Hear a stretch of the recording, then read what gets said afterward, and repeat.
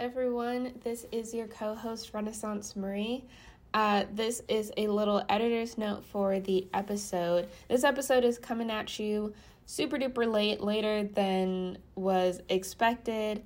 That is partly because, it's mostly because I was the one editing. Sunny is usually the one who edits our episodes, and editing this week, I have no idea how Sunny has such a quick turnaround on these episodes, because this episode took me forever to edit, plus finals week and just general life stuff, but I was finally able to finish the episode, and I hope you guys really enjoy it. This week, we are going over, of course, your guys' submitted hot takes, and also we will be reviewing 30 by Adele. Now, we reviewed this album the night that it came out, which also kind of dates how long it took me to edit this episode. So again, very, very big apologies for that. But all of our opinions and all of our takes are those that we had the night that the album came out.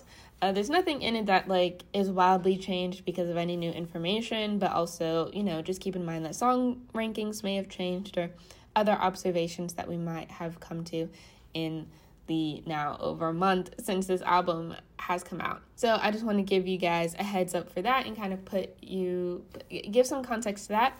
Also, we recorded this episode right after the Red TV version, or the Red TV album just dropped, and so we do make a couple references to that and a couple references to the episode that just came out right before we recorded this one. So obviously it's been a while since the Red TV episode came out, so if you're not super familiar with some of the things that we're referencing, don't worry about it. It shouldn't be anything that really takes away from listening to this episode. Now, with that being said, everyone, please say thank you to Sunny for editing all the other episodes, and pray for me that I will become a faster editor. And with that, I hope you enjoy this week's episode of The Lavender Menace. Bye.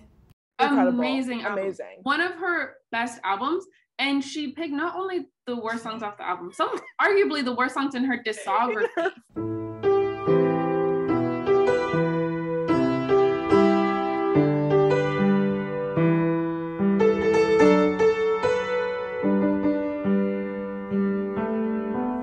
Hello everyone, and welcome to the Lavender Menace podcast.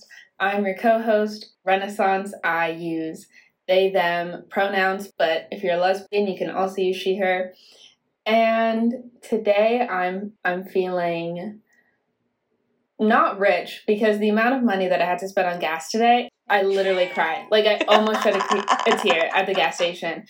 As you all know, I live in California, and the gas prices in California, it's like they want you in debt. You can get in debt just from having to fill your car up with gas. Hi, I'm Sunny. I also use they, she pronouns. I am feeling lactose intolerant. That's how I'm feeling. And I'm also feeling very tired. It's almost 2 a.m. I have a doctor's appointment in the morning. But I stayed up for Adele. I did. So that's what we're going to talk about today. We have our regular 3-part series.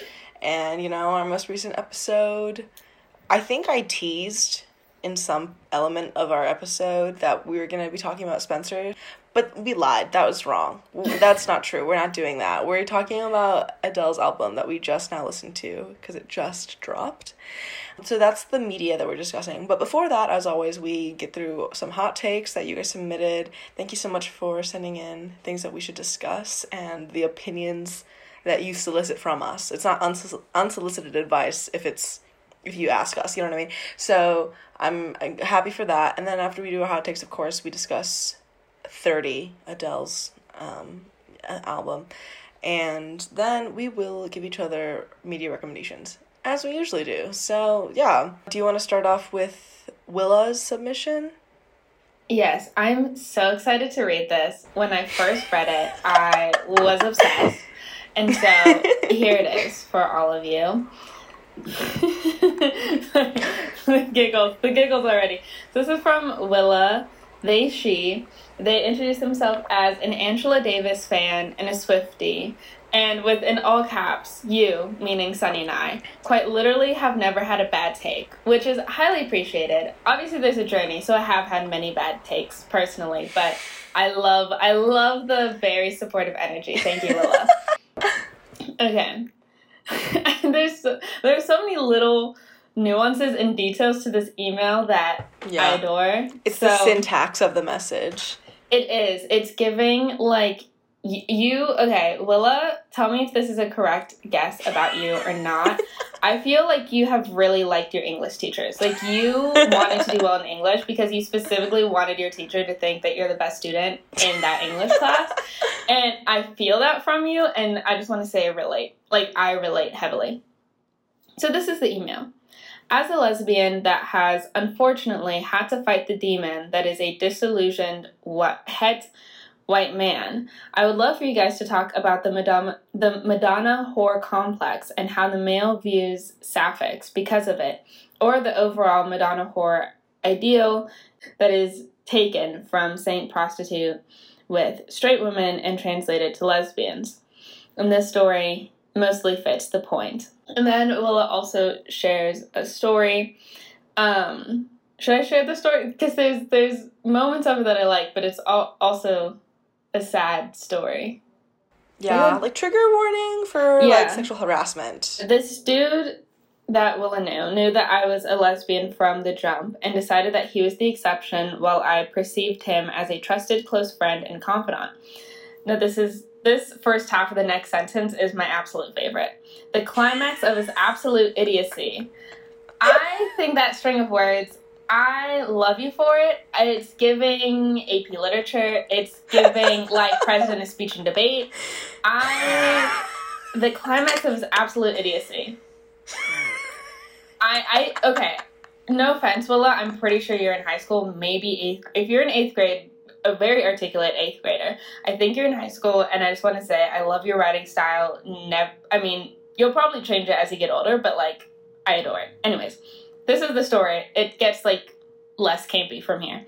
The climax of his absolute idiocy came when he sent a nude out of fucking left field. Literally out of nowhere. I was heartbroken and felt completely betrayed and reflected back on all the times he used me to sexually get off. I confronted him immediately and told him I felt violated and that I did not consent to this treatment, and I thought he would have respected me and my sexuality more. He gaslighted me, excused all of his behavior, etc., and now we don't talk at all despite being very close for a long time. I would love to chalk it up to him being a fuck-up, but obviously the rhetoric he used to justify his actions indicated that it was a learned approach and that he was taught the entitlement he felt towards a person that would never be, quote-unquote, his. Overall, it's taken me a couple of months to look back on it in a clear light. It makes me so fucking disappointed, but not surprised, that he only respected and was interested in my thoughts and emotions after I'd clearly explained I would never have sex with him. It is clear now that I could either be sexually appealing or respectable to him, never coexisting, and once I confronted him and directly pointed out his backward thought process, it was like a light switch, and I had become a random person with which no conversation could be carried or compliment given, like he had not been my best friend for many months. And that seems like a theme in most women-loving women media I've consumed. The usually femme-on-femme partners are either sexually promiscuous and deviant by lesbians on the DL, or they're just like you, suburbia-esque dynamic, oh so respectable, the middle-aged couple that has kids and a little rainbow sticker on their car. All of it is tailored to soothe the male ego. It is either hot and directly for their pleasure or a watered-down version of lesbianism where queerness and identity is removed, and it is basically a heterosexual relationship dynamic with two women. It reinforces that the model of hetero male-centric relationships are the right way to love and that they are the standard still, and that all other relationships are modeled after them and still revolve around their roles and ideals in society. Overall, white straight men are evil and must be destroyed, and you guys are fucking amazing and perfect. A slay every time. Love you. P.S. Sorry, this is so long. Which, like... Thanks, Willa. Love the compliments at the beginning and end of the email. Yes. Introduction and conclusion. It's true. I mean, I think, like, Willa's experience with, you know, like, a guy your age when you're young thinking, like, being close to you in order to try to, like, test your sexual availability, regardless of whatever boundaries you try to reiterate to him, is a pretty universal experience, I feel like, for, like, adolescent young girls, where you think you're friends with someone, but he is just trying to, like, get in your pants or whatever. Or then, like, when he realizes that he can't, it's like you guys never were friends in the first place. And I think it does kind of come down to the fact that, like, men really only view emotional intimacy as something that they do, like, well, like, straight men really think emotional intimacy is only a thing that you do with someone you're having sex with, a woman. So you only have emotional intimacy with a woman, and that can be result of or lead to sexual intimacy. Like, it's kind of connected to for them, because for, like, women, like, we have friendships that are very deeply emotional and emotionally intimate without them being sexual or romantic, and, like, intimacy isn't necessarily connected to that in the way that I think for men it is, because men, like, are friends with each other because they all happen to like the same thing, or that they, you know, like, it's like, it's not an emotionally close relationship, at least in terms of how, like, manhood operates. Like, that's just not a thing that you can do with other men, I guess,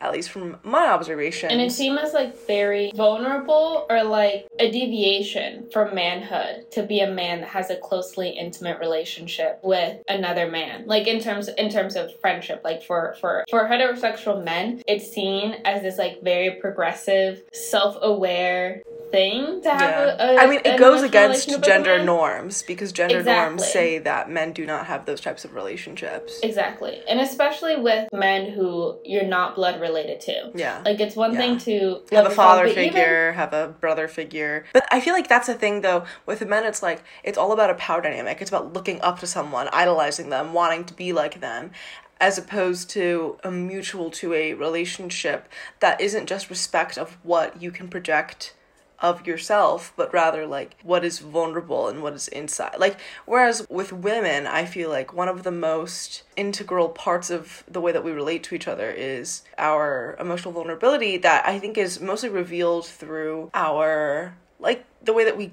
gossip, the way that we talk. And, like, I guess with straight women and with women who are attracted to men, like, a lot of the times in, like, a heteronormative society, it ends up being around the topic of, like, boys or whatever. And then there's this, like, sort of social understanding of women to be all fighting over men, basically. And then the ways that women's relationships oppose that or reiterate that, like, trope or trend within a patriarchal society, I think is interesting. I think these gender relations is the reason why the Madonna whore complex even, like, has to exist, where, you know, a woman is either someone who is perfect and untouchable, like, at least from what I understand of this, a woman is either perfect and untouchable and not real, or she's someone you have sex with and it is sexualized and exists to be a sexual object. Like, which is why men both treat women, the people that they date, as emotional dumping grounds, and also as sexual providers, and also as, like, you know, their sole source of emotional intimacy. Like, they view it all as well, because all other women are it also fall into that Madonna whore. Yeah. You become invisible once you are no longer sexual objects to them. To men, particularly straight men, as a woman, you're either their mother or the person they're fucking. And if you are a woman in a man's life who is not either of those things, or you're both, because as a girlfriend, a lot of people are taking care of their boyfriends in the way that, like, mothers are expected to take care of their child, because of the way that men are coddled in society. Like, yes, but I mean, like, sexually, especially men who revere their mothers and are like, she's perfect, she's never done anything wrong, kind of way. And love for a mother that's not incestual, because there's also, like, emotional incest that happens between mothers and sons, but I'm not necessarily talking about that. That's the Madonna. Like, your mom is the Madonna, and all other women are the whores, unless they are also Madonna.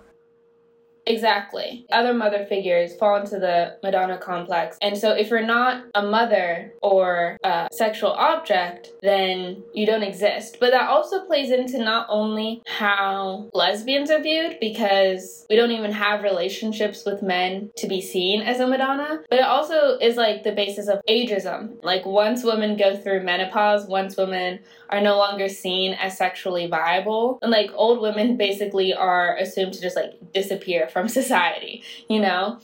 I definitely not like agree with the Madonna whore complex, because it's not something to be agreed or disagreed. It exists, and it does affect the way that men view women. I'm not exactly sure what my opinions are on how it affects sapphics or lesbians to a certain extent, just because lesbians don't have relationships with men in this way, or at least from the lesbian perspective. Not that like lesbians can't have sons, but I definitely think that if you're a lesbian who is obviously affected by misogyny, and you have interactions or friendships or other relationships with men, then if a man sees you as a woman, it's possible that this view is going to inform the way that he treats you.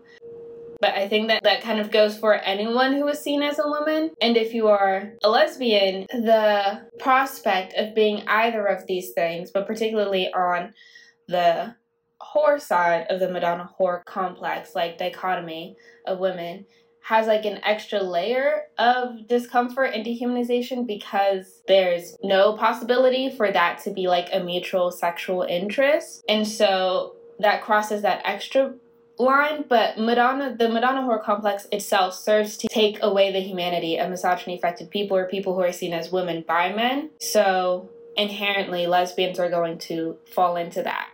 But I don't think... Yeah, I also think, like, lesbians don't neatly fall... Because lesbians don't oftentimes neatly fall into categories of gender, and lesbians also... They are hard to categorize for men. So we either become sexual objects to them, or we become non-objects, like, non-existent, right?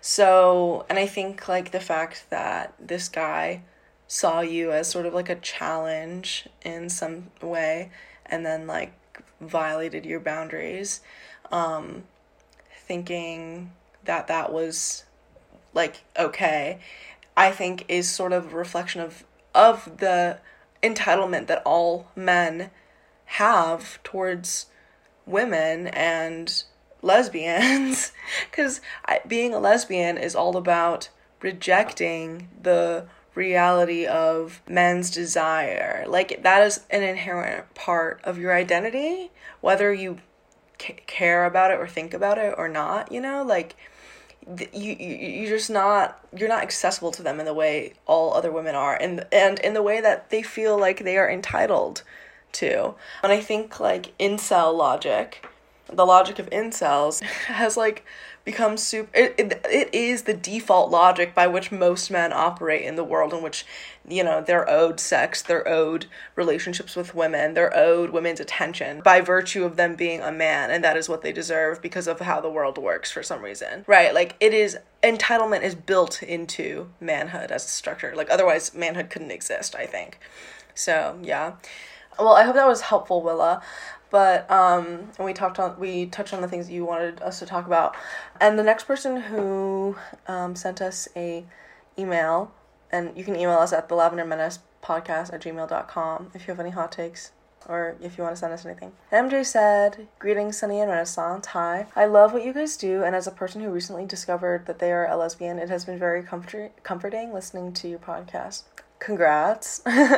It's a good thing to listen to when I come home to remind myself not everyone is annoying and ignorant. I also recommend you guys to my friends when they ask for podcasts. I don't really listen to podcasts, so go you guys for catching my attention. I was just wondering what both of your experiences were being LGBTQ while in school, not necessarily college, and any words of advice for LGBTQ people still in school. Love you guys and look forward to new episodes. I wish you both the best. Thank you so much, MJ. Really appreciate it. I'm glad you're enjoying the podcast. I think that for me, like, something that I feel like kind of made my school experience, or at least my high school experience, really different from a lot of my friends and a lot of my peers, is that the entire time, like, I never actively pursued, I don't know, like, guys in this like grounded and real way, in the way that it felt like all of my peers really were. That relationship of like being close to a straight guy and him being like, no, like, I actually want to hook up with you, I don't want to just be friends. That's never really happened to me, because all of the men that I've been friends with in high school have all been like queer, and like we've always just been chill, and we still are. And my friend groups in high school were always pretty queer, even if it was still like regardless of the genders involved of the group of people. It was always pretty queer, and our conversations and our social dynamics were not that centered around, like, men, I guess, in a way that I feel like is not the reality. And, like, for a lot of other people, I don't know, like, I just felt like I had an extra queer adolescence because all the people I knew around me were queer. Like, I don't know, which is just never really... It was never really, like, a thing, and those were the only people I talked to, so it didn't really matter. Yeah, I don't know. What was your experience being LGBTQ Which couldn't be more different. I was going to say, could not be more different from my experience. But for me, I was out for, like, most of high school. Like, I came out after winter break of my freshman year of high school, so the first semester of my freshman year was the only time that I wasn't out as bisexual, and over the 4 years of high school, I became, like, more and more out in terms of, like, which teachers knew, which friends knew, how comfortably I talked about it in class. But my overall advice, I guess, that I would have is that when I was in high school, I thought that coming out in high school was, like, really important, and that even coming out, like, as a senior in high school would be, like, coming out as late or, like, some, I don't know, like, late bloom type thing.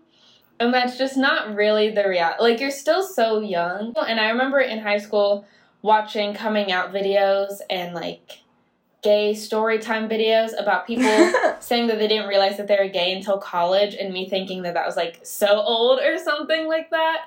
And, you know, it wasn't until their undergrad that they realized that they weren't straight. And I realized that if you're a queer person, like, figuring out your sexuality in puberty is just a lot different than straight people. And so I was assuming that coming to terms with my sexuality would be just like straight people, except bi, or like except queer, when that's like not the case at all. So even if you are questioning your sexuality in high school, or you know, but you don't think that your school would be very accepting, it's really not that important. Like, just just do what you need to do, graduate or whatever your, like, after high school plans are. It doesn't matter. Go to the GSA meetings. Don't go to the GSA meetings. It like, I literally cannot emphasize enough how much it doesn't matter, because when I was in high school, I felt like it mattered so much, and I felt like I was bad that I didn't know what my sexuality was, like, right away, or that I didn't know at the same speed that all of my straight friends knew that they were straight. And that's, like, not the case. It literally doesn't matter.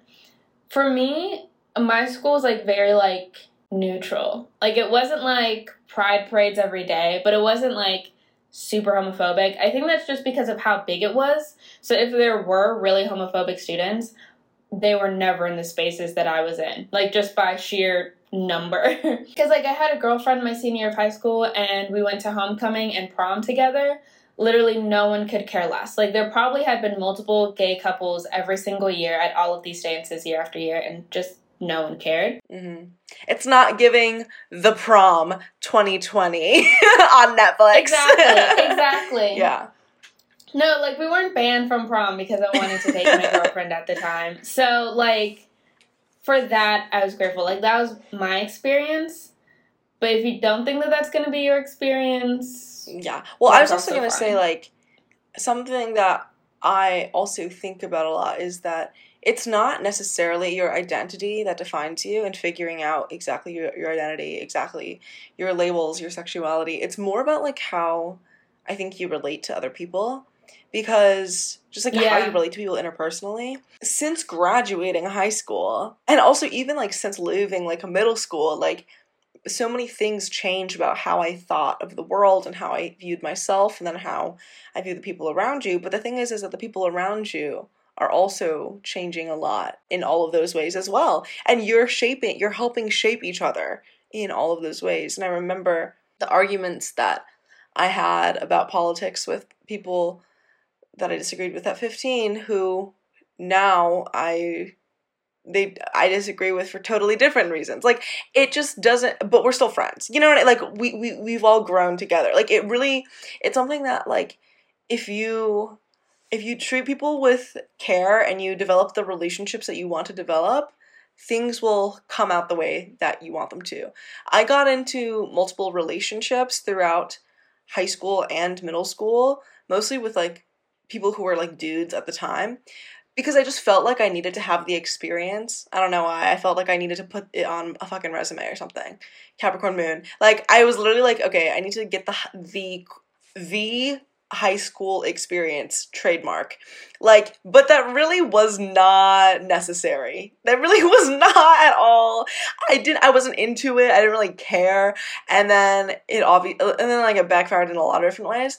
But it was also because, like, even in my queer friendships, in my friend group of all people who are gay, like, I don't think I went to a single class where I didn't know at least one other person in that classroom was also gay. You know what I mean? Like, but it was weird because... See, that's why I was so different. So I was always, since the moment I came out, I was always the only, at least out, queer person. Since graduating, about half of my friends have come out as bisexual, and I'm just like, so you let me really run my little queer-ass mouth by myself? Like, all of you were silent. That's actually hilarious. You were in high school. That is so funny. During high school. I was like, this whole time, you were sitting in the corner, knowing you liked girls, and you had me fighting for my life, trying to convince my IB English teacher that Hamlet was actually gay. Okay? I could have used a little bit of backup in that scenario, but... no, that was funny, because when I moved schools between middle school and high school, because in middle school, like, I also knew in my head, I was like, I'm probably queer, and, like, no one around me was, for sure. Like, and Same. To this day, I mean, actually looking back, in middle school, none of us thought we were queer, really, but we all are now, and, like, towards the end of middle school, we were thinking, okay, yeah, probably, but we weren't right about our identities, really, until many years later, and even though I'm still in contact with these people, even though I didn't go to high school with them, you know what I mean? Like, this is what I mean, it's like, you cultivate the relationships that you do, and then the ones that matter, you maintain, and then, like, those people, you end up being like, oh my god, wait, we were all queer, that's crazy. Even if that wasn't what bonded you guys at the time, like, it kind of ends up, and I think in high school, it was weird, the difference was the level of awareness you had, because going from middle school into high school, I was going from an environment where, like, no one thought they were queer, and then I was feeling like I was the weird one for even thinking about it, because the only gay people I knew were really from media and, like, people that I knew for, like, a week at camp or whatever, as opposed to people who were in my life on the day-to-day basis. And then when I moved to a different high school, I was like, okay, I think I'm bisexual, and then, like, this girl that I knew from the school was like, oh my god, there's so many bisexual people at this new high school, like, literally, like, don't even worry about it. And I was like, what? Like, I was literally so baffled. But then when I came there, I was like, yeah, wait, there are a lot of bisexual people here. This is so funny. And this is what I think, it was interesting though, because all of my bi friends throughout all of my GSA friends, all of the people who helped run that shit from freshman to senior year, like, all of them had boyfriends continually, or were dating someone, like, either or, throughout the course of, you know, me knowing them and me being friends with them. And I think there's just one person who said she was a lesbian, but then, like, that was when I first met her. And then a couple years later, she was, like, dating this guy who was also in the GSA. So I don't really know what happened there. Like, there were a lot of interesting situations going on. There were, like, the furry kids, the anime kids, the goth kids, the kids who did aerial silks, the Tumblr kids, the skating kids. No, I'm dead. Like, these were literally the motherfuckers we were around. That sounds like the one, Donald Trump audios, like, the anarchists, the looters. Yeah, that was my high school. That was literally my fucking high school. Like... just absolute weirdos.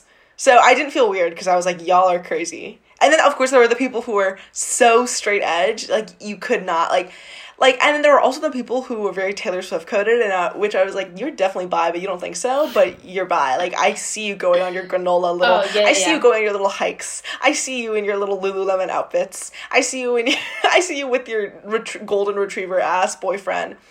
I know who you are. I see you. Like, you know what I mean? Like, there were those people as well. I definitely, my gaydar has definitely improved since graduating high school, and now I'm just out here assigning people their sexualities, like, with full authority. Like, I'm like, I know. It's also so funny because, like, so many of my bi friends from high school have since realized they're lesbian. So many people have, like, realized that they're trans. So many people who were trans and, like, also, like, not straight, or like, no, I'm definitely straight. Like, things have changed a lot throughout the course of high school and after graduating in ways that I think we're all very, like, queer, but, and the ones that stick and the ones that don't, like, you know, when I talk about, like, bisexual women who center men, like, so, this was so many of the people that I knew in high school, because, it was a lot of queer people, but it was still a lot of people who cared so much about men. And something about me is that I've been, like, a hardcore feminist since I was, like, 12. Like, it didn't matter about anything else. Like, I was always preoccupied with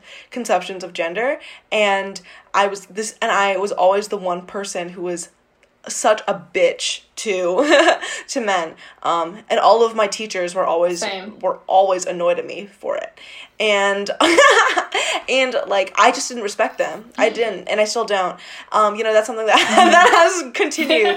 Like, sometimes I'll say things and I'm like, oh, I say this now as, like, a Marxist feminist, and I know that I'm right because I can cite my sources. But I also said the same thing 3 years ago because I just knew it to be true. That's how I feel about, especially when I first started reading more, like, leftist and communist theory, and particularly having conversations with people who are already communist about gender. For so many of the beginnings of that, it just felt validating of what I already knew. I was like, I had thought this, I've been screaming this in every single one of my classes, and everyone has thought that I'm just, like, this crazy person. Yeah. And I'm like, now I have the opinions that I used to have, but like you said, like, I know them to be true. Like, now I know why I came to this conclusion from, like, my own observations.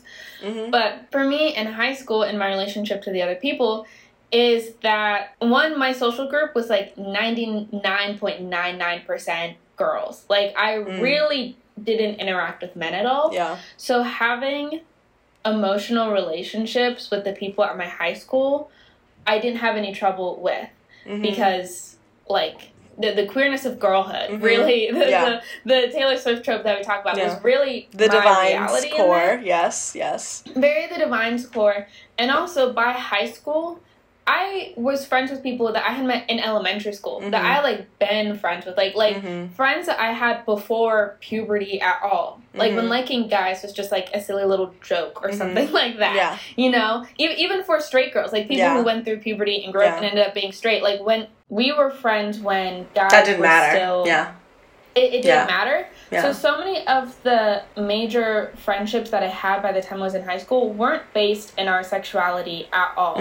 Or both talking about guys that we liked or anything like that. They're much more familial, which I think I've talked about on the podcast as well, and much more sisterly than they were possible competitors for Not that sisters can't be competitors for men, because that's also a trope.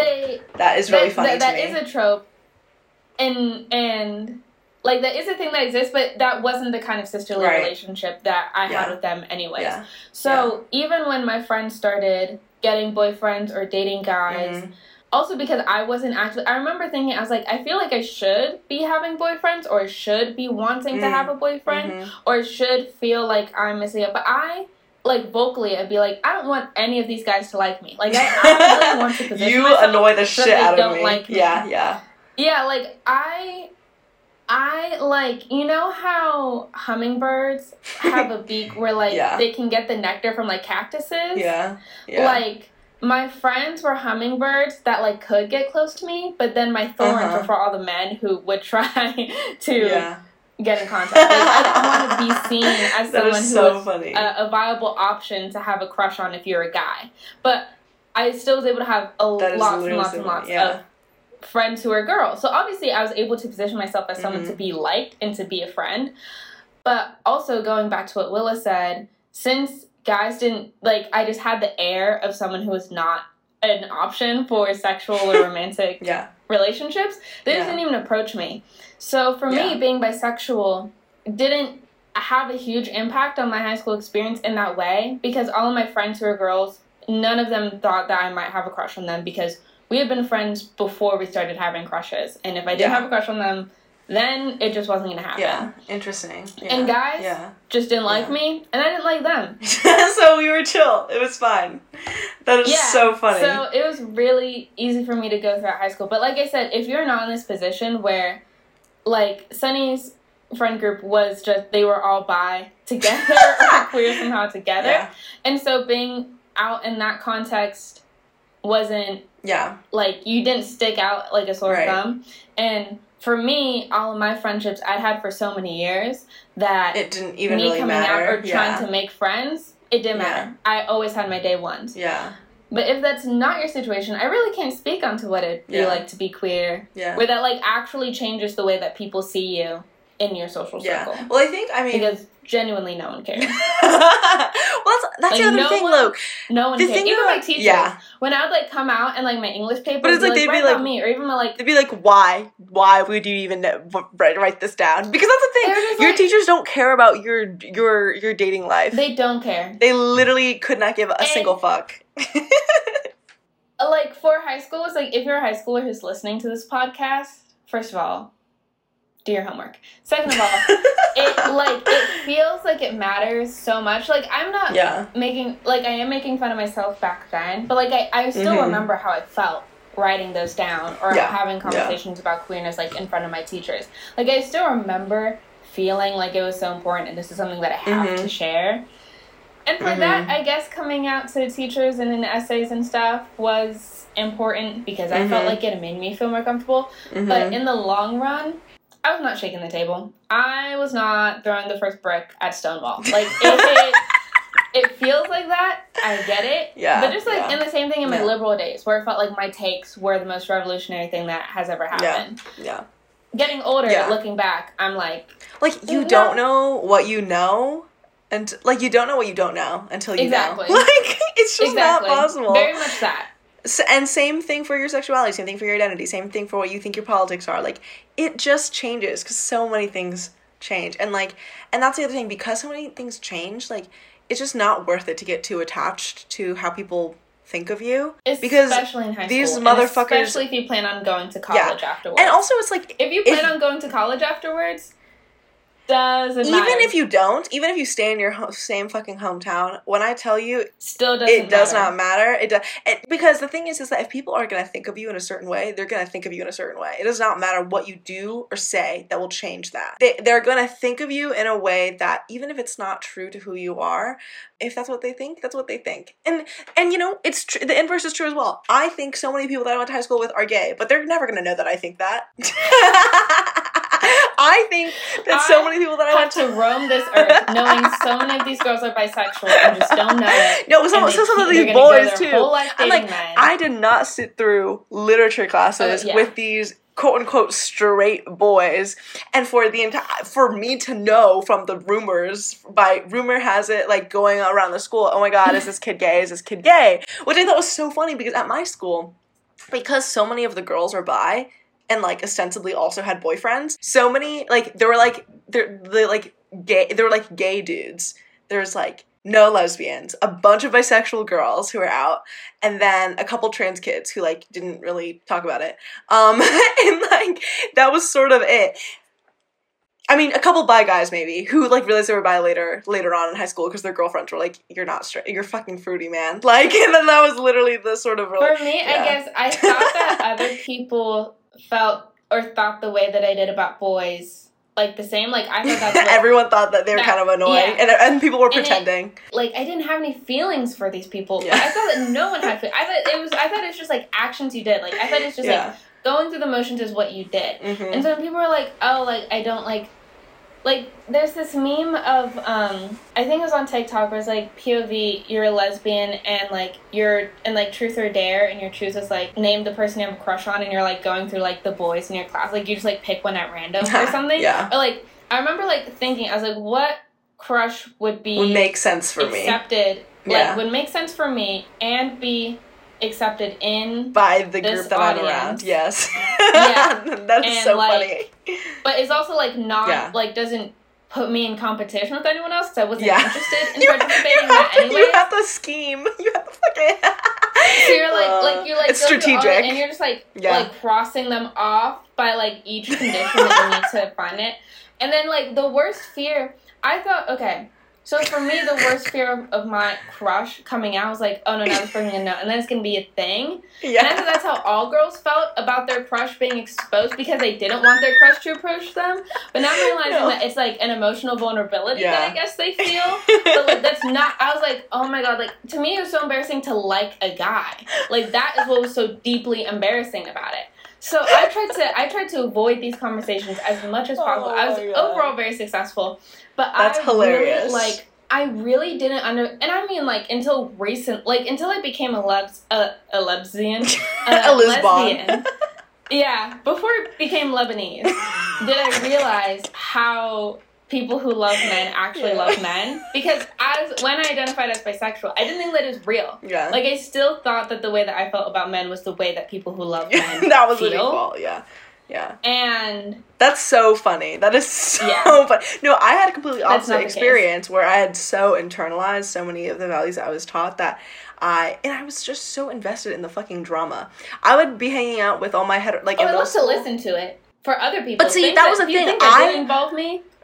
But see, it would always involve me. It would always involve me, and I was always the one scheming. And I remember sitting in the basement with all my straight friends from middle school, and like the girl talking about like how this kid was like feeling her up or whatever, and my friend is talking to that, and I'm like, oh my god, this is so juicy. Let me write this down. Like, my friends would tell me about their first times with like boys, and I was like taking notes. Like, yes, so true.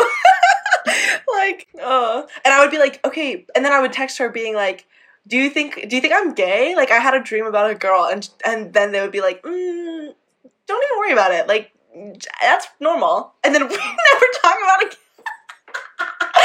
Anyway, no, it was like, I just always internalized that default of like, if you want a life, if you want a social life, if you want something to be fun and interesting for you, you're gonna like men. Because especially when I moved schools, I didn't know anyone. So it was just me trying to impress every fucking person. And not that it really worked, which is why you shouldn't try to do that. Because, girl, like, you're impressing no one. You will never impress anyone. Like, you'll start impressing people once you once you no longer have the desire to even impress other people. Which is the sickest shit. Like, literally the sickest shit ever. Also, something else I was gonna note was that, about the whole, like, the only people you know that were gay were all, like, gay men, I kind of that was sort of an experience of probably when I was younger, but by the time I was in high school, there was, like, one gay man that I was friends with, and everyone else, all the other gay men weren't even gay because they didn't think they were, or but everyone thought they were. Like, yeah, this is the thing. Something about gender dynamics in high school is that everyone thinks they know which men are gay, but no one will say anything about the girls they think they're gay, because they never think the girls are gay.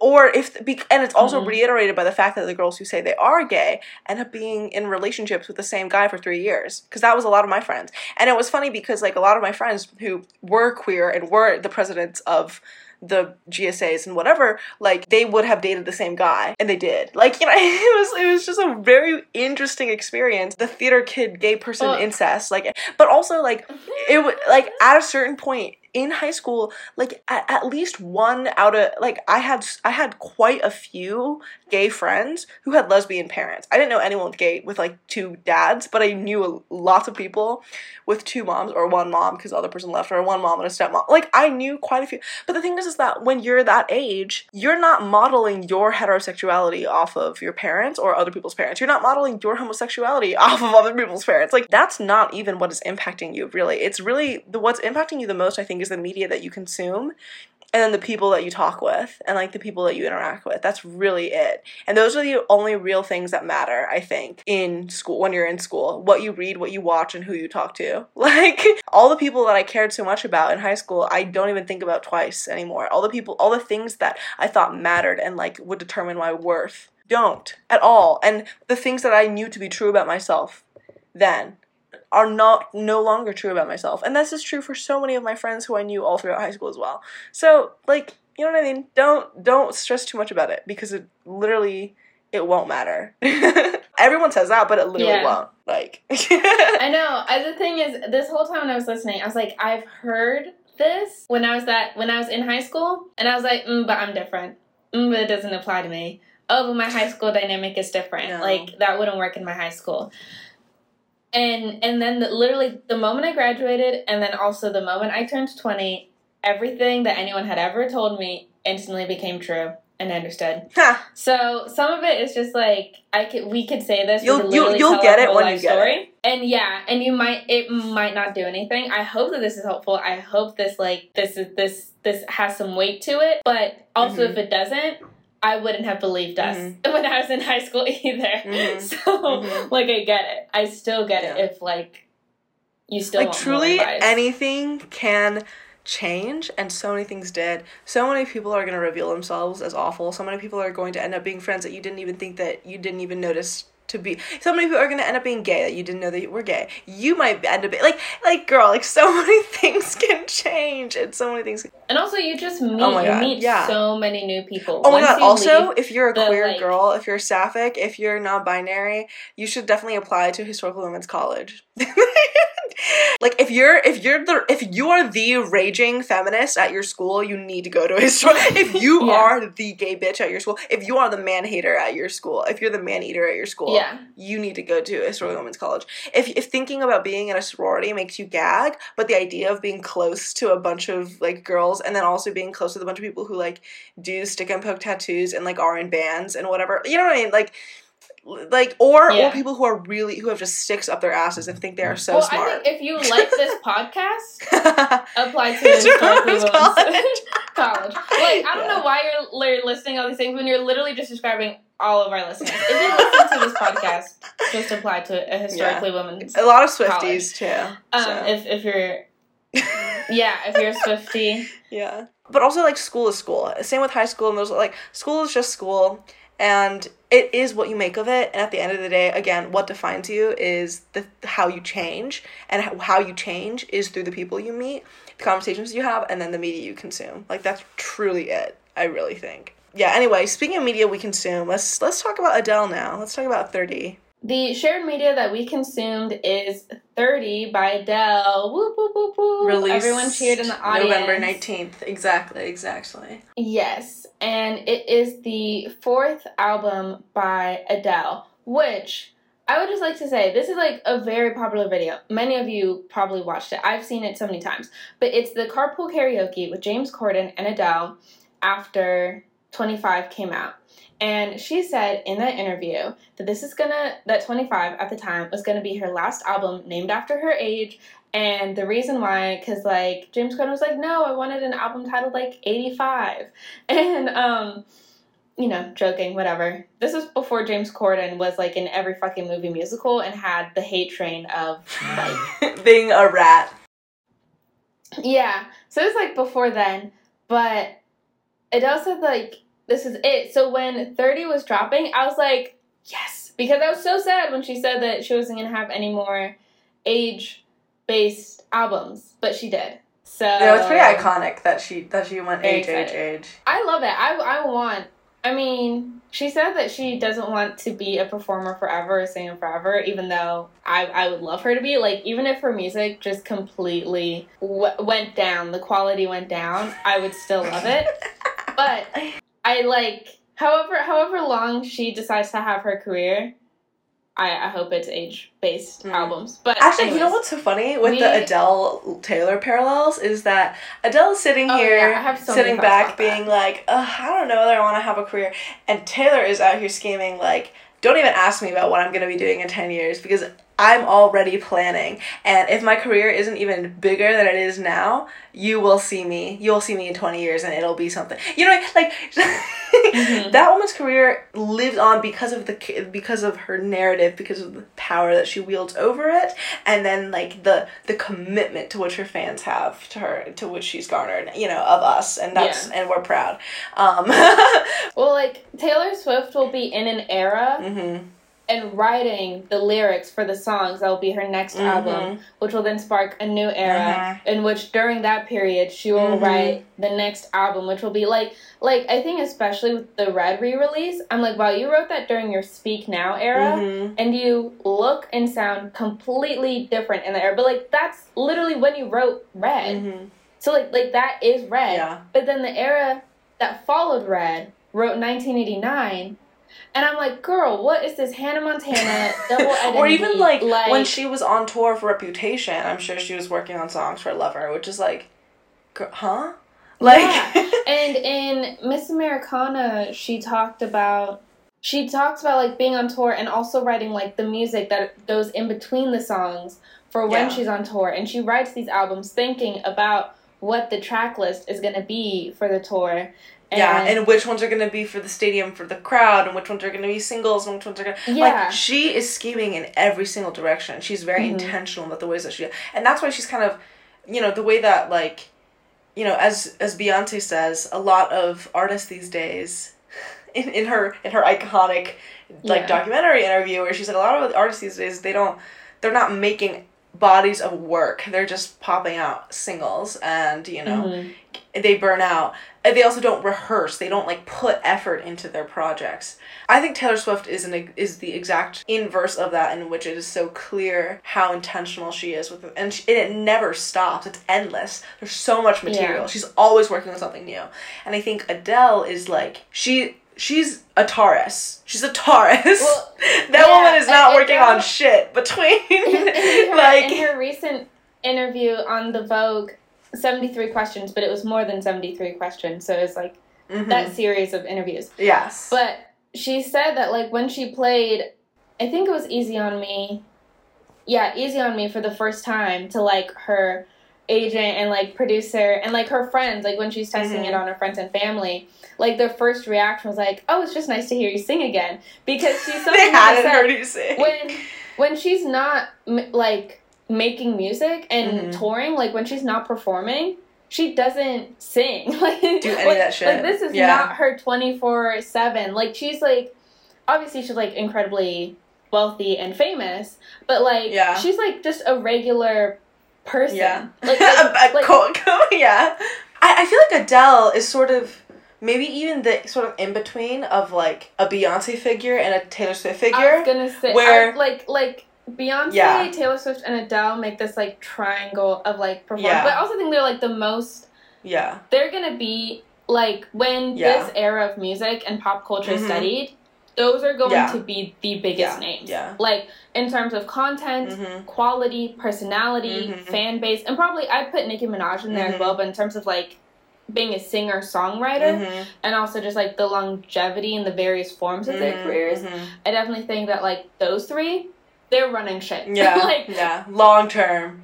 With that, this episode is about 30 by Adele, and so I think we should get into our rankings to inform our conversation. Yes. Should we start from the bottom up? Because it's 12 songs, so I feel like even the lowest song for me, I still really like. It's just that there's not a lot of songs. Like I said off this episode, but in listening to this after Red, it's like, Red had so many songs. like this album has 12 songs. That's not even half of Red Taylor's version. Even, right. So it's a lot less overwhelming. Like, keeping track of this is so much easier than for Red, but also in a way, because there's so few songs and I like so many of them, ranking them was hard because there's so few high spots. I was like, my top 10 favorite songs off of Red is so many, and I love them all, and there's still 20 more songs after that, you know? Yeah. So. No, that makes sense. I mean, I was looking through our previous episodes and stuff, and the other albums that we've listened to and reviewed, besides Red, Taylor's version, was Sour by Olivia Rodrigo, and Solar Power by Lorde, both of which you were haters for, and both of which I enjoyed, and still enjoy. And we are finally reversing this trend in which I'm the hater, but not to the degree that you were for either of those albums. I am not a hater like Renaissance is a hater. No, well, at least in terms of media. I was so happy in the responses to the episode thus far that we literally put out today. People finally like my album rankings and, like, agree with me. And this is the first time this has ever happened. I've always been fighting for my life at every single album release. And finally now I'm being heard and understood by our listeners, and I couldn't appreciate it more. Thank you for appreciating my rankings of Red. Because, and thinking that they make sense. At least for me. Because, like, people also agree with your rankings. But, like seeing my rankings as valid. And I just want to say thank you. Thank you for allowing me to have this moment. Of having socially acceptable vindicated song rankings. That is hilarious. I hope I don't fail you again. Yeah. Yeah. For me, the songs that I like are the marginal one. So my top, like, 3, 4, 5 are, like, in terms of the structure of my ranking, top 3 or 4 are the songs that, like, I will actually listen to. The rest of them are songs I really won't, or that I can recognize as good, but I don't like. And then the ones at the bottom are songs that I don't like and can barely listen to. Like, so that's where I'm going from. My structure, top 1, I will listen to and like artistically for top 1 and 2. 3 and 4 are songs that I think that I will listen to a lot and I really, really like, but I think are a little bit less artistically successful as 1 and 2. 5 through 8 are songs that I won't skip and I really enjoy, but are not my favorites. And then 9 through 12 are songs that I probably won't skip because I don't skip any Adele song, but I'm not going to be adding onto the queue, if you know what I mean. No, like when I come to the shower, they're not going to be on my automatic queue. No, that's how I feel about like most Taylor albums, like, you know, Lorde albums. There's like, so many Taylor songs. Okay, where it's like I will listen to all of the songs, but the songs that are going on the queue, those are the ones that are going on the queue. Even though everyone jokes about how Solar Power is forgettable, I regularly listen to Solar Power, and I can press shuffle and, like, have a good time, you know? Like, it doesn't matter. Unrelatable content. Like, for me, especially with now that the deluxe version is out, oh my god, perfect. With writers like Lorde, like Taylor Swift, like, I don't know, like, Lorde and Taylor Swift are, I feel like, narrative writers. They're poetic writers. Whereas I feel like I feel like Olivia Rodrigo, I feel like Adele, like, they are songwriters. Don't ever put Olivia Rodrigo and Adele in the same sentence. No, but ever again. Olivia Rodrigo was 17 when she wrote these songs. Like, that's, but, and I'm comparing it to 30 right now, but what I'm saying is that well, I think Adele writes. I'm saying like, like those love ballads.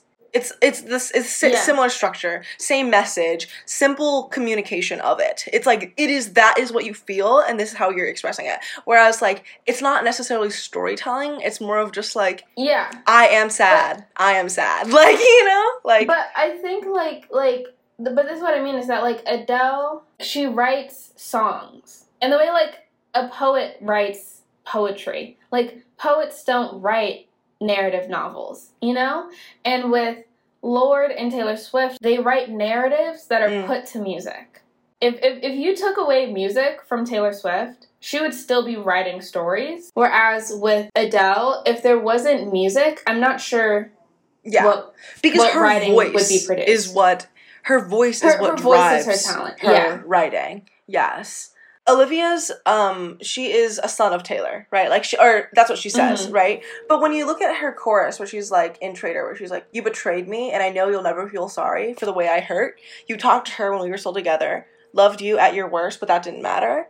Like, this is not like Pen, you know what I mean? Like, no. Whereas, and like, when in the chorus of Easy on Me, Adele says, go easy on me, baby. I was still a child. Didn't get the chance to feel the world around me. I had no time to choose what I chose to do. So go easy on me, right? I love that. Where it's like but also the point of that song is to speak directly to the public. Like that.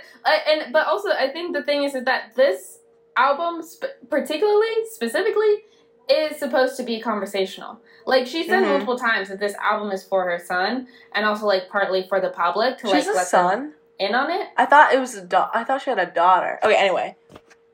Okay. I don't keep up with this shit. I don't really care. So again, with the British celebrities, I don't know anything about. Like, I don't know anything about her. I literally had to be like, wait, when did she get divorced? Like, I looked this shit up. I'm such a stan. I'm just an Adele stan. Have been, always will be. Because someday I'll be everything to somebody else, and they'll think that I'm so exciting, and you'll be the one who's crying. What do you mean? That is giving what Adele was writing when she was 19. You know what I mean? Like, it's not giving love story. It's not giving. Daydreamer is more imaginative than that, which is from 19. I don't know these albums. I couldn't. But what I'm saying is that it's like Melt My Heart to Stone is more imaginative, but the thing is like that they're writing about Adele's, like when you talk, all of these women are writing about relationships. They're all writing about ostensibly their young relationships with men. But I'm talking about how the different ways that they do it. Adele is not like Taylor Swift. Olivia Rodrigo is somewhat like Taylor Swift. Taylor Swift and Lorde, similar. Lorde and Olivia Rodrigo, not at all the same. Olivia Rodrigo and Adele, more similar than the other ones, I think. I think that with Adele, though, I feel like her lyrics sound much more intentionally like letters. She does a lot of you. She talks to you a lot. Like First Love off of 19, that's like singing a letter. Make You Feel My Love is a letter. Even Rolling in the Deep or like Don't You Remember. Yeah. She's speaking to someone. It's directed toward a specific audience. It's not just looking in on something. Like a well-written letter isn't something that's supposed to be compared to a collection of short stories. If someone were to compare Adele's writing or Adele's discography to Taylor's discography, Taylor's albums are like a collection of short stories. Whereas Adele's is like when publishing houses publish books of the letters of a famous writer, you know? Like, it's not their writing, but it is. And that's how I feel about Adele, which I think that style of writing is a lot different than having, not like an immature writing, but like something that's like generic. Like, it's not generic, but obviously you feel like you understand it because it feels like it's written to be spoken to you, you know? Because it's you, it's a specific you that can be generalized. Exactly. Yeah, but I guess so I think there's like a gift in that. Because the ability to make something that you know millions of people are going to listen to feel personal in itself is an aspect of talented writing. Like when I listen to Taylor Swift, I feel like I know something about Taylor Swift that she's only telling me. And the same way with Adele. Like when I listen to Adele, I'm like, no one has ever listened to this Adele song like the way that I'm listening to this Adele song. Like even though I know that that's not true. But the way that they go about doing those things is different. But the product of that writing, the product of that good writing is the same. My personal taste just like leaned more into something that implies the feelings to which I'm supposed. That's why I'm a literary fiction reader. I like things that imply the emotions that we're supposed to feel instead of telling me what I'm feeling. I don't like reading the letters of people. I don't really care about their lives. Give me some characters. Okay, so wait, I'll go first since you went first with the last one with Red. Okay, cool. So my number 12 is To Be Loved.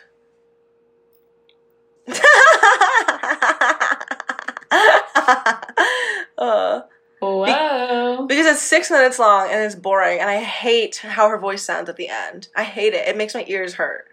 I don't like when people I have more of a belty low voice, so I can't stand it when other people do that. Especially when there's a lot of power behind it and a lot of vibrato. And I don't like it. That's why I like Taylor, Olivia, and Lorde's voices. It's not that powerful. It's kind of light. I mean, but I was gonna make a generalization about a portion of the album, but that's gonna be spoilers. I'll say it at the end. Anyway, what is your number 12? My number 12 is I Drink Wine. Oh, okay, that's in my bottom tier as well. Yeah. I like it. It's just not going on cue. Like I said, I don't skip Adele songs. That's just not something that I do. But it's against your religion, so yeah. There's multiple Adele complete discography playlists on Spotify. I made my own because of just how frequently I listen to her discography in full. I don't see this being like, oh my gosh, I need to listen to the song today. In the way that other songs off this album, I will need my daily fix of these songs, and it's just not one of them. Okay. So, wait, where's To Be Loved on your ranking? Like, generally speaking. Top half, bottom half, like? Mid. Okay. So it's not super high, but it's not 12. God. Well, a lot of these songs would be 12 if I could, but I can't. So 11 is Hold On. Similar reasons. Same. Yeah, similar reasons in which it's like it's long and it's like I'm like this is kind of boring. Like come on, let's go. Like I mean, there are portions of it that I'm like okay, this is fun, but then there are other portions that I'm like get on with it, girl, hurry up. Will be played on very specific days and for very specific emotions, and I know that on those days and during those emotions, I will be like, she wrote this knowing that this was going to happen in my life, and she knew that I was going to need this song, and this is why, specifically, it was produced for me. However, it's definitely not going to be my 24/7 state of being. Therefore, I don't see this being played that often. It's very much going to be a situational obsession. So, what's number 10? My number 10 is I Drink Wine, so. My number 10 is Woman Like Me. That was made for her ex-husband. I hope he never shows his face in public again, because if I heard that song, it'd be a wrap for me, personally. But since I'm not the subject of that song, I'm just going to let her do her thing, you know? You do you, Adele. Okay, my number 9 is Easy on Me. It's mid for me. It's just a mid piano ballad, like, whatever. Girl, we've heard this before. Come on. Yeah. Anyway, what's your number 9? My number 9 is Love is a Game. Oh, okay, yeah. That's my number 8. Which I really like Love is a Game, but I like so... Once I had 6 songs left, it became very difficult, so it just got bumped. My 8 is To Be Loved. Which is your 12. Yeah. I liked it. My 7 is Woman Like Me because I like the beat. I like the tune. I like the, like, I like the story it's telling of, like, men ain't shit, you know. Yeah, what's your number 7? My number 7 is Can I Get It? Okay, yeah. My number 6 is My Little Love. Oh, very close to mine. But my number 6 is All Night Parking, the interlude. I love it. I love it. I really like the interlude too, but because again, I don't really like a lot of I don't really enjoy a lot of these songs, so that's why it's All Night Parking interlude is way up there because that's a song that I genuinely like on its own. Yeah, same. But my number 5 song is Can I Get It? Okay, not too far off. My number 5 is My Little Love.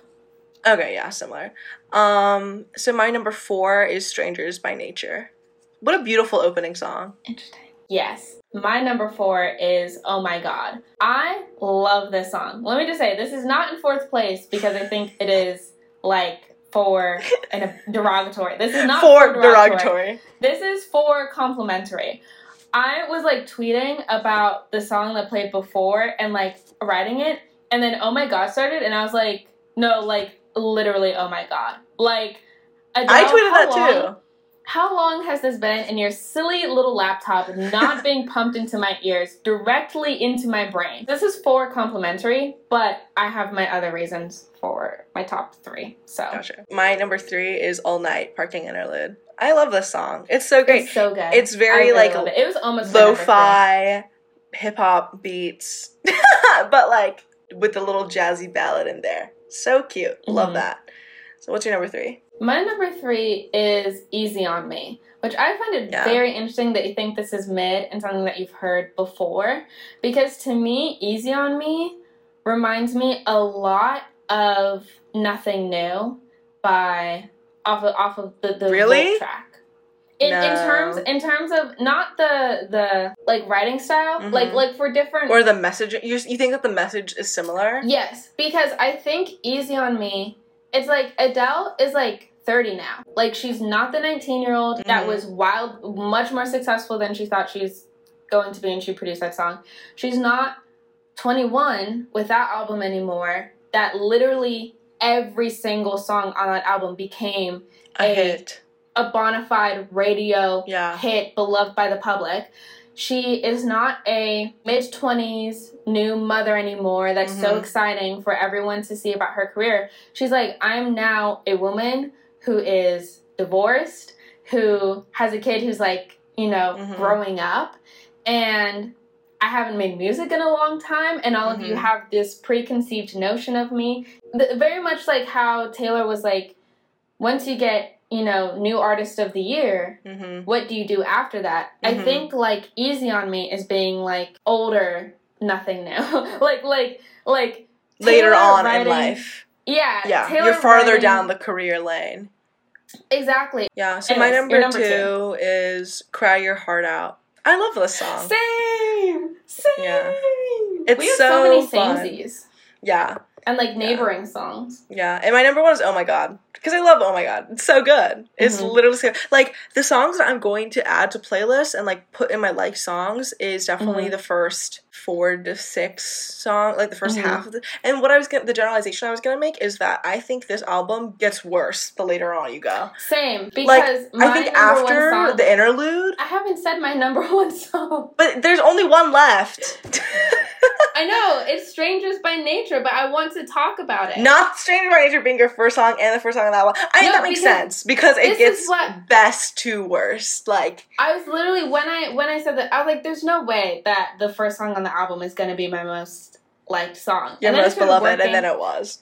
And to be honest, probably like Oh My God, Cry My Heart Out, and Easy by Nature are all my favorite of the different sounds that she has on this album. You know, like Cry My Heart Out is like a little bit more upbeat, but still has like the jazzy aspect. Yeah. Oh My God has much more modern sounds to it, like modern music sounds to it.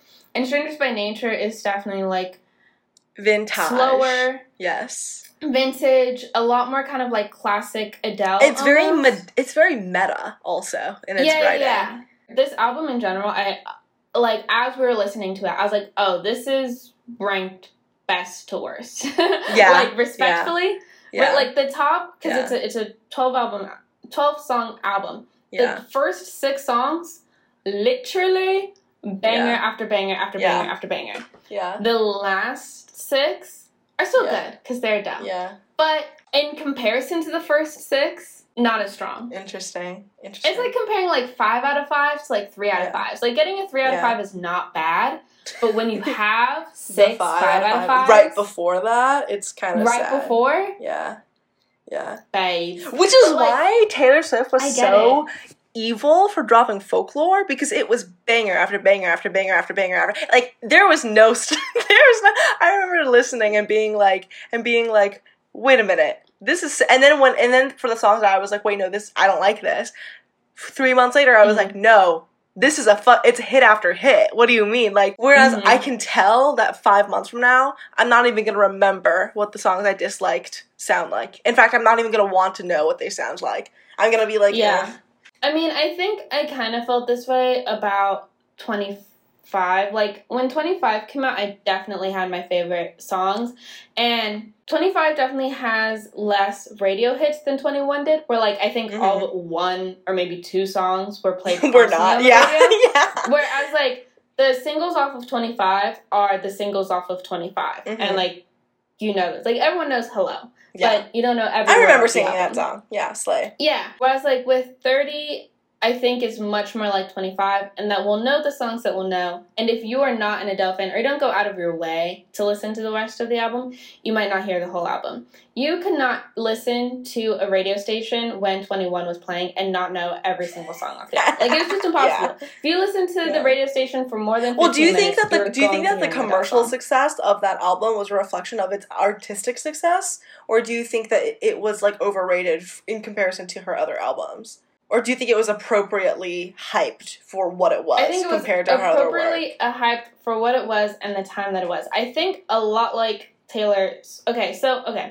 This is the other thing that we've kind of touched on, but not really that I want to get into, is that Adele is, like... I think in this album you can hear it the most, is, like, a son of, like, Whitney Houston. Like, that is the vocal stylings that she reflects. Like, the Aretha Franklins and Etta James. Yes. And she sounds a lot like Amy Winehouse. Yeah. And some of these songs, I'm like, oh, this could be like American Southern girls. Like, she loves a traumatized American girl voice. Also, like, Amy Winehouse sounded black. like British artists, British R&B artists, aren't black people. Like, Sam Smith, Adele, and Amy Winehouse, and, like, Dusty Springfield covered Aretha Franklin songs. The white Europeans love a good American South, American Black culture moment. Yeah, Like, I think in terms of, like, 21, like, it was in the same time that The Lonely Hour by Sam Smith was also incredibly popular. Like, that's just kind of, like, the sound of the music. I don't know why there's this, like, global heartbreak from, like, 2010 to 2015. Yeah. But ballads everyone about was having your fucking heart broken. crooning. Yeah. 21 is, like, the Red of Taylor Swift, which I talked about in the episode that just came out. And that the environments for both of these, that both of the writers were in and performers were similar. Like, different, but similar. So, in the way that We're Never Getting Back Together is a song about screaming at the top of your lungs that you're never, ever going to date this person again, is, like, very much the same cultural zeitgeist that made so many of the songs off of 21 popular. It's like, they literally came out at, like, the same time. So, that's why I think it was popular, but also it's still good. Like, I still go back to listen to it. I think artistically, I think a lot of the songs off of 21 sound similar to each other. But sometimes if you need to say something 10 times, sometimes you just need to say it 10 times. And I think it would be inappropriate for, like, to Frankenstein the albums. Like, if you really liked one chorus, it wouldn't make sense to put it in between the verses of other songs off of 21. And I think, like, 19 and 25, the albums that, like, sandwich it, I think there's a bit more diversity in the sounds of those songs. And I think there's more diversity in 30 as well. For sure. But I think, like, going from 19 to 21, there's a decrease in the diversity of sounds. Which is what allowed 21 to be so popular, it seems. Yeah. Because there was a formula, and it was followed. Yeah. Understood the assignment, etc. Like... And her vocals, I think 21 really shows how vocally forward she is as an artist. Because almost every song is a belting singing those songs, there's a lot of parallels. Like, I feel like one thing that I noticed with 30, sorry, I'm going on a little bit of a rant, but that's because I know Adele's discography. Cry Your Heart Out, which is my number 2, and also your number 2, we had this one shared, reminds me a lot of Right as Rain from 19. Like, those songs... sister songs. Can I Get It reminds me a lot of My Same from 19. Also, Miss You from 25 and Love Song from 21.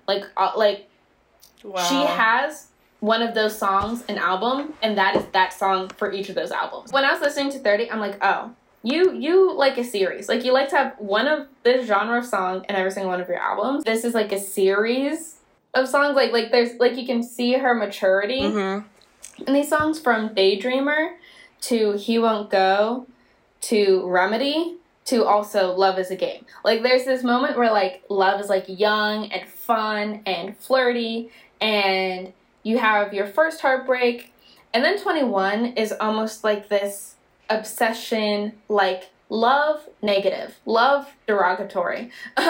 Like you are not good together, but you cannot separate. 25 feels much more like you're older, but you're trying to work through the relationship. It's like, it's not where it was fun and flirty and it didn't really matter.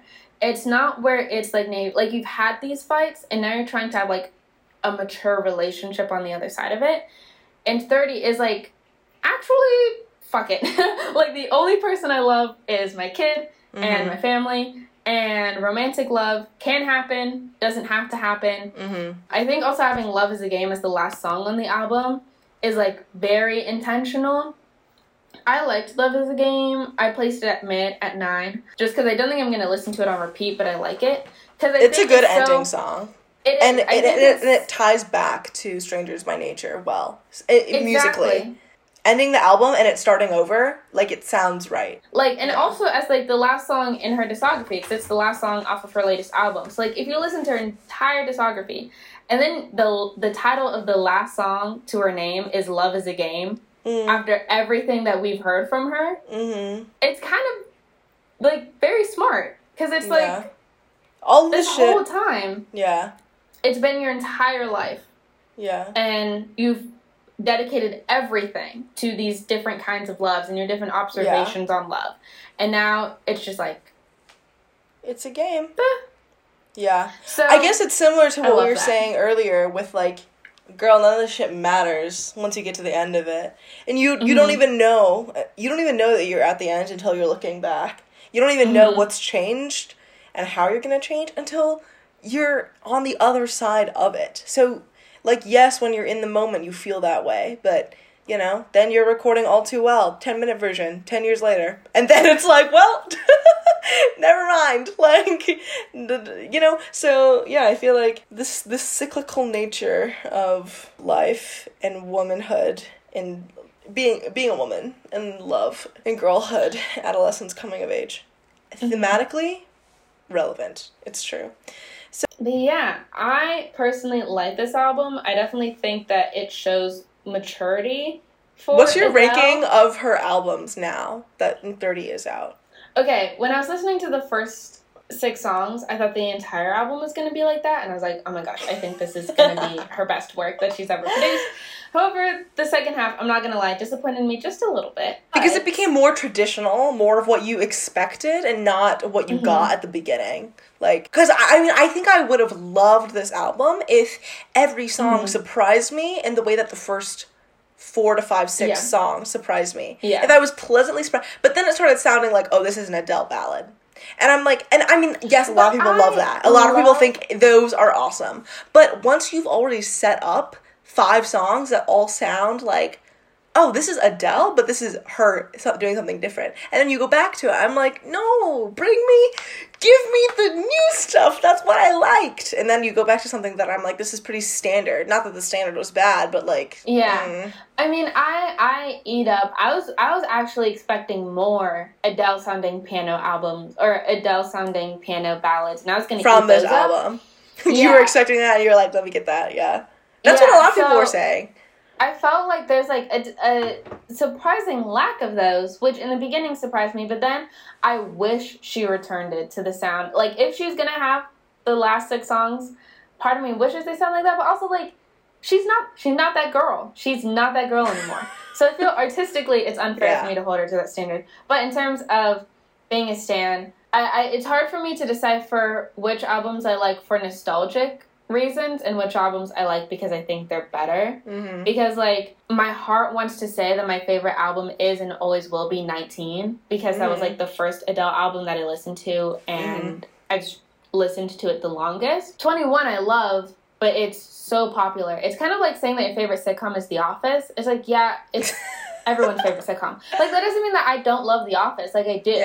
Yeah. But if I'm going to say that that's my favorite sitcom, like, I might just want to give it an answer. But see, this is the thing. Because this is why I love being a Taylor Swift stan. Because there's no right answer to what is your favorite album. Like, there's only, this is why I love this is why I love that. And then if you walk up to any person on the street, they're probably going to be like, Speak Now or Fearless.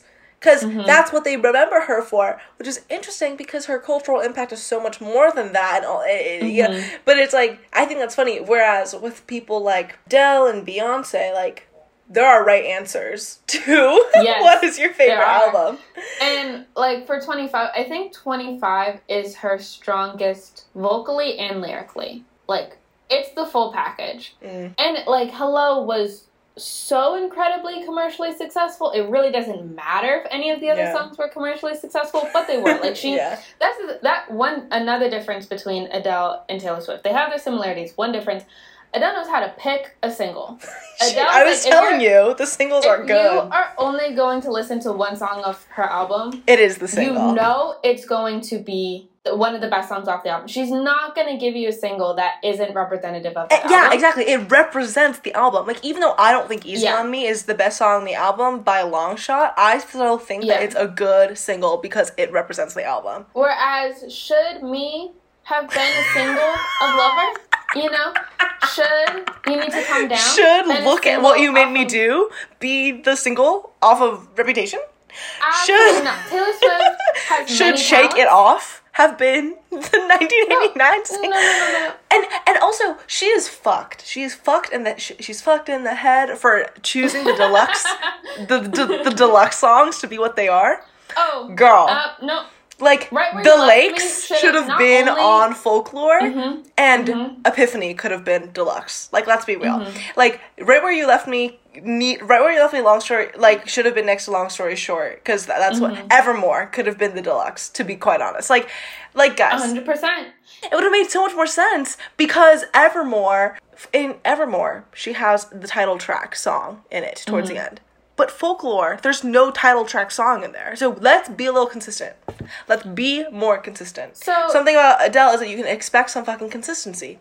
Taylor Swift, I would like to see it. It's kind of like the one clip from the Mom Holly off of Dance Moms, where it was like, was it graceful? No. Was it polished? No. But was it entertaining? Or she was like, no, it wasn't any of those things. But was it entertaining? Yes. And that's how I feel looking at whatever singles Taylor Swift picks for albums. I'm like, was it graceful? No. Was it polished? No. It wasn't any of those things. It is interesting to see people completely misunderstand your album because you refuse to pick the songs that represent the album most. Yeah. Like, I mean, I think Willow and Cardigan are fine. But I don't even think that they are fully encompassing of the album. But no, that's the thing. With Lover, it's like, it should have been Cruel Summer. It should have been Define Thousand Cuts. It should have been Paper Rings. It should have, like, in terms of single, Lover, the album. Incredible. Album. Amazing. One of her best albums, and she picked not only the worst songs off the album, some arguably the worst songs in her discography. In her fucking discography. Singles for one of the best albums I've ever heard. The fucking mental blocks that you have to work through if you start with the singles to Lover. Like you almost don't want to like the rest of the album. And see, that's why my friends, I would be like, guys, you guys need to listen to Lover, and they would be like, the song with the me on it, the album with the me. I stopped suggesting it because they associate it. It's embarrassing. It's like I might as well put on a clown mask every time that I recommend Lover, because there's no way to disassociate it Miss Americana and the High Grade Prince on the same album as me. Like, if you're telling me that. Like, the album that has the lyrics "spelling is fun" for the fucking word "me" has paper rings on it. Taylor Swift, I'm in your walls. Like, why would you ever put me in that position? Why would you ever put me in that position? Like, there's no number of times that I can watch the Miss Americana documentary and not absolutely hate that she made that song. Want to throttle her, I want to jump through my screen and be like, stop. I love your pen. I need you to set it down. I need you to take a walk. I need you to do a couple laps. Like, the fact that Look What You Made Me Do was also the first impression of Reputation. Why would you put me in that position? When you put Dress and Look What You Made Me Do. Getaway Car? Delicate? Like, guys. And this when is the thing. On one of her interviews, she's like, they'll let me know if they think it's a different song. I was about to bring that up. I was about to bring that up. And you heard us. You heard us loud. I remember when the singles for Lover dropped, and my Swiftie friends disappointed at AF. I didn't care at the time because I wasn't invested, and I was disappointed because I wanted to defend her off so of bad. The hate that she's been getting, especially during the Reputation era. And it's like, hey guys, a new album's gonna come out. It's gonna be so different. You're gonna like Taylor Swift again. And then fucking Me dropped with Brent. Oh my god! I was like, you know what? I should have just left you here. Girl, you should have known that you were not bisexual when that happened. A Brendan Urie? Like, I was like, not only do I have to get shit because I'm black and a Swiftie, which, by the way, if you're black and listening to this podcast and you're a Swiftie, let me have you on call, because I can't have other people looking at me and being like, oh, I can't listen to Taylor Swift because she's white. And the rage that it fills me with, but I can express that, because then, look at what position I'm in. Me, a black Marxist feminist defending Taylor Swift, I can't keep doing this. I cannot keep doing this. So, Taylor Swift, I need two things from you. I need you to pick better singles. Anyways, I could have a whole nother rant about, especially with the Red release, and me being like, oh, do you listen to Taylor Swift? And I'd be like, no, I think she's annoying. Or, no, because she's a white feminist. Or, I don't listen to Taylor Swift because she's white. And same with Adele. I keep getting this. And I was like, what is not getting through your mind that is non-topical to the discussion? Yeah. There's no reason, there's no evidence for you to hate her on that basis. Yeah. On, like, no, I don't like Taylor Swift or I don't listen to her because she's a white feminist. Where? What are you talking about? Yeah. And this is the other thing, though. Like, I think it's interesting. Oh, she makes, like, white woman music. What does that mean?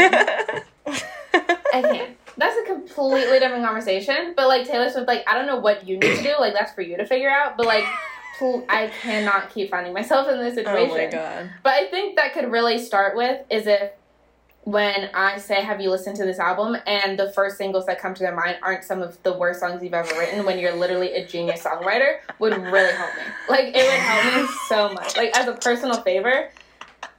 We titled this podcast episode An Open Letter to Taylor Swift. Like, honestly, like bonus content. And, like, just add it. Like, edit it out and add it directly to her. And be like, Taylor Swift, I needed to pick better singles, babe. Listen. We're risking our lives out here defending you on the streets, also, on the internet. If we are one of the little Swiftie accounts that you lurk on, that because you're always online, if you do happen to be listening to this, Miss Taylor Swift, first of all, I love you. Second of all, why are we getting all of these re-released albums when I know there's a third sister album to Folklore and Evermore? I know you have it on your silly little laptop, covered in your silly little cat hair, and I want I know you have written more things with Aaron Dessner. You have him locked up and chained in your basement. And as excited as I am for 1989 Taylor's version and Reputation Taylor's version specifically, where is that third album? Where is it? Like, let's get it, and then I'm open ears for the re-released album. That's TS10, right? This is what we're waiting for. Yeah. I would like to see it. Like, is she getting through all of her re-recordings before putting out a new album? I would like to see some plans, Taylor. I know you like to be secretive. But, like, Folklore and Evermore came out when she fully knew that she was doing her re-recorded albums. Like, why 2/3? And if there isn't a third album, so why were there 3 countries? Okay? You are now in the court of public opinion. Okay? Like, this is a cross-question, examination, whatever the fuck it's called. Where is that third album? Anyways. So, okay. Time to do recommendations. It's time. It's time. I'll be surprised if a quarter of what I just said makes it into the final episode. But my recommendation, I'll start off, I think, is 19. I don't know if you've ever listened to all of 19. No. Obviously, it's very popular. The album cover so much. Oh, it's one of her worst. But the thing is that it looked good at the time. It's one of the few things she's done that's aged terribly. Right. No. But also, it was like back when she it was before she was Adele. You know. Yeah. Like, yeah. But no, it is my least favorite album cover. Album covers and book covers, if they're ugly, I'm not picking that shit up. It makes me mad. It makes me angry. Mm-hmm. I'm like, you're telling me a whole marketing team that the hundreds of people that made this media possible, everyone said, yeah, that's okay. We can do that. And I feel the same way about the single situation with Taylor. It's like, everyone yesed this? Everyone said no, I feel yes. Like, or to like Lana Del Rey's album covers recently, it's like, you're telling me that the same person who made your album covers for fucking Paradise and like Ultraviolet and, you know, and like Honeymoon, iconic covers, you're telling me you can only serve Pit Crew now? It's just so bizarre to me. So, like, that is a fair criticism of 19. I see you. I hear you. Okay, I stand with you. But artistically, I just think that 30 is a very full circle moment. Mm-hmm. I think that all of the Adele stans who became Adele stans either in 21 and 25 who didn't take the time to go back to listen to 19, this would be a very good time to revisit that. It's a very good time to revisit the rest of her discography. Like 19, the seeds are there. We knew exactly who Adele was going to become from the first moment we heard her. And I think she's proven that every single time.